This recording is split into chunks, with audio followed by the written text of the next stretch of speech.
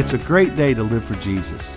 This is the In the Word podcast with Pastor Mike Grover, a chapter-by-chapter devotional journey through the New Testament, where we will browse the background, discover the doctrine, and practice the principles of God's Word for us today. We're over in John chapter number 17 this morning, and this is really an incredible chapter where Jesus opens up his heart to us unlike anywhere else in Scripture. The entire chapter is a prayer, and it's a prayer word for word spoken by Jesus Christ. Not only is it the longest prayer of Christ in Scripture, but it's also the longest prayer in the entire Bible. Now, we know that we typically refer to the disciples' prayer as the Lord's Prayer over in Matthew, where it says, "Our Father, which art in heaven, hallowed be thy name." That's really the disciples' prayer. That's where the disciples said, "Lord, teach us to pray." I think the real Lord's Prayer is John chapter 17, because it's Jesus actually praying. Most often it's referred to as the high priestly prayer, because Jesus is seen here as the great high priest who is interceding for his people on earth. And it's given in Jesus's last night on earth. And by the way, when you're reading about Jesus' last night on earth and you follow his journey with the disciples, you end up in the Garden of Gethsemane, where he is arrested and taken. And in the garden, Jesus is praying there as well. Some people confuse this prayer with his prayer in the garden. This prayer took place before they got to the Garden of Gethsemane, because we see in chapter 18 that they had not yet crossed over the Kidron Valley to come up into Gethsemane. So this prayer is prayed before the Garden of Gethsemane, after leaving the upper room. Somewhere along the way, they stopped and Jesus prayed this prayer. Now, there's several themes in this prayer, and I would say the two greatest themes, number one, is that the Father would be glorified, and number two, that the disciples would be unified. And one of the cool things about this prayer in it is Jesus is praying for his apostles that are right there with him. But then he says, "I don't just pray for these alone, but for all that will believe on me through their word." So it's actually a direct indication that Jesus did not just pray this prayer for the people that were with him in that time, but he prayed it for us, for every person who is a believer of Jesus Christ through all time. Now, this entire chapter is actually the first scriptures I ever memorized. When I was in college, one of the assignments in a New Testament survey class that I was in was that we had to memorize an entire chapter out of the Gospels. 5 verses a week, had to write it out. And on our midterm exam, we had to write out the entire chapter out of the Gospels. Then we had to do the same thing the second half of the semester with a chapter out of the epistles. So my two chapters, I memorized John chapter 17, and out of the epistles, I memorized Romans chapter 6. Now, that was a long time ago, and although I still have much of this chapter committed to memory, I really need some helps along the way to get me through the rest of the verse. So generally, if you start me in the verse, I can get through the rest of it. But it's just an incredible, wonderful passage of Scripture that really shows us the intimacy of Jesus and his heart for us. Now, the part I want to look at this morning is beginning in chapter 14 through 21, really about the believer's relationship to the world. Now, look what Jesus said in John 17, verse 14. He said, "I've given them your word, and the world has hated them, because they are not of the world, even as I am not of the world. I pray not that you should take them out of the world, but that you should keep them from the evil. They are not of the world, even as I am not of the world. Sanctify them through your truth. Your word is truth. As you have sent me into the world, even so have I also sent them into the world. And for their sakes I sanctify myself, that they also might be sanctified through your truth. Neither pray I for these alone, but for them also which shall believe on me through their word, that they all may be one, as you, Father, are in me, and I in you, that they also may be one in us, that the world may believe that you have sent me." So Jesus really has a lot to say here about the believer's relationship to the world. Now, we talk about the world in Scripture. We could be talking about the world of nature, right? The plants and the animals. That's not what he's talking about here. When God created the world, right? We could be talking about the world of people. For example, for God so loved the world that he gave his only begotten son. That's not talking about, cows and chickens. It's he loved the world of people. Here it's talking about the world system. The word translated world, the Greek word is cosmos. And it's the idea of an orderly system or arrangement. And so when Jesus speaks of the world, he's speaking of this godless system of this age that really sets the tone for people and for life. Hey, if you're a committed Christian living in this world, you know what I'm talking about. You sense that tension and that pressure of really not necessarily people's behaviors, although it does extend to behaviors. It's just kind of just the philosophy of selfishness and humanism that really captivates the world leaders, their decisions, philosophy, etc. So here's how the Bible teaches in our relationship to the world. First of all, God calls us out of the world. Verse 14 says, I've given them your word, the world has hated them because they are not of the world, even as I am not of the world. So when we are saved, that is God calling us out of the world. But then you know what he does once he calls us out of the world? He takes the world out of us. Look at verse 16 and 17. They are not of the world, even as I am not of the world. Sanctify them through your truth. Your word is truth. Well, what does it mean to be sanctified? It means to be set apart for a holy purpose. So Jesus says once we are saved, once we are taken out of the world, he wants to take the world out of us. He wants to sanctify us. He wants to change us. And how does he change us? He changes us through God's word. So God takes us, calls us out of the world. God takes the world out of us through sanctification. But you know what he does? He sends us back into the world in evangelism. Look at verses 18 through 21. As you have sent me into the world, even so have I also sent them into the world. Look at verse 21.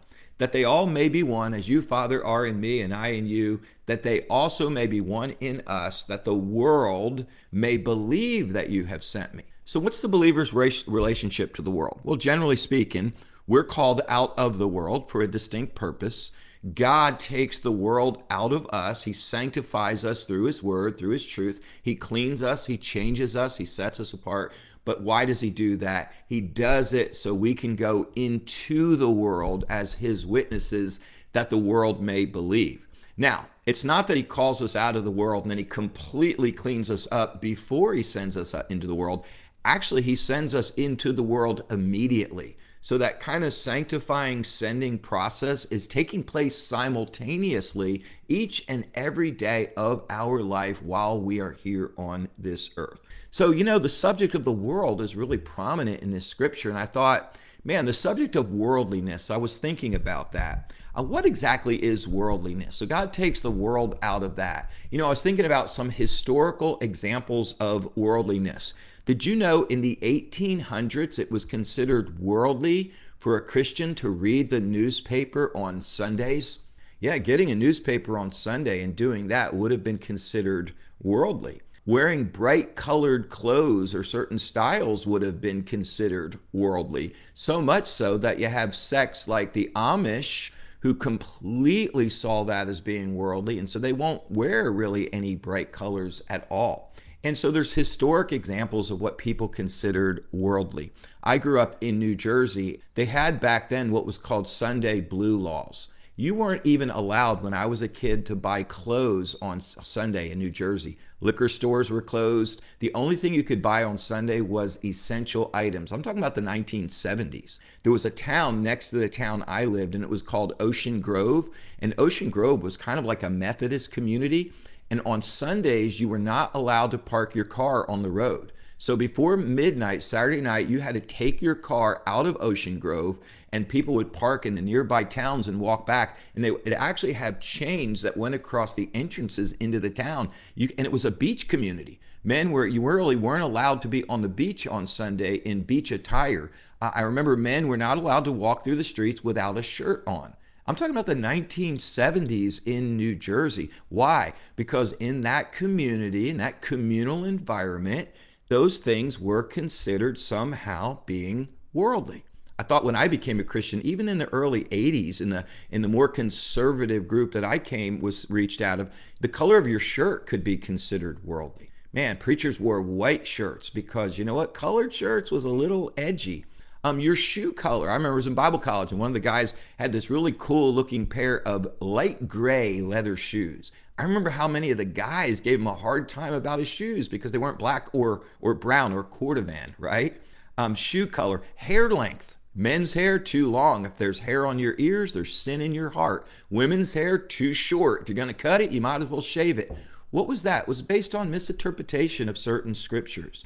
Pants on women. If a woman wore pants, she was an abomination to the Lord. Women could not wear breeches. Man, dancing was considered as sin, even though 92% of all scripture in the Bible about dancing is positive, and there's a narrow part that's negative. All dancing became sin. Going to the movies became sin because you're supporting Hollywood.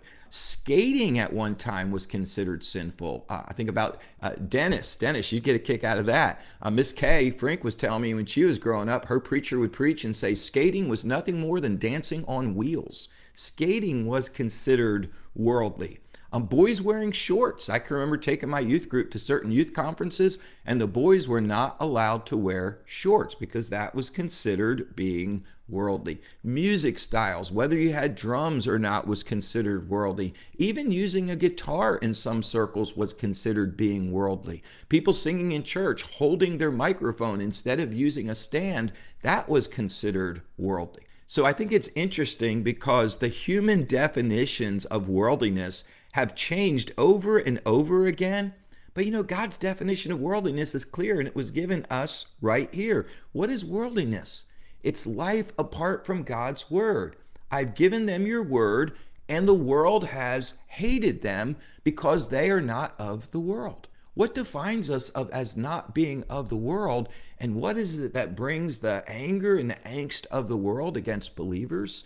It's the word. So worldliness, scripturally, is living life apart from the word, not apart from certain traditions or customs, not a part of man's opinion, but apart from God's word. Because living life apart from God's word, man, that leads to a love of the world. 1 John 2 says, love not the world, neither the things that are in the world.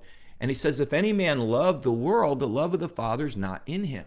He says, for all that is in the world, and he lists three things: the lust of the flesh, the lust of the eyes, and the pride of life are not of the Father, but are of the world. Well, what are those three things? Lust of the eyes, that's a passion. That's desire for passions.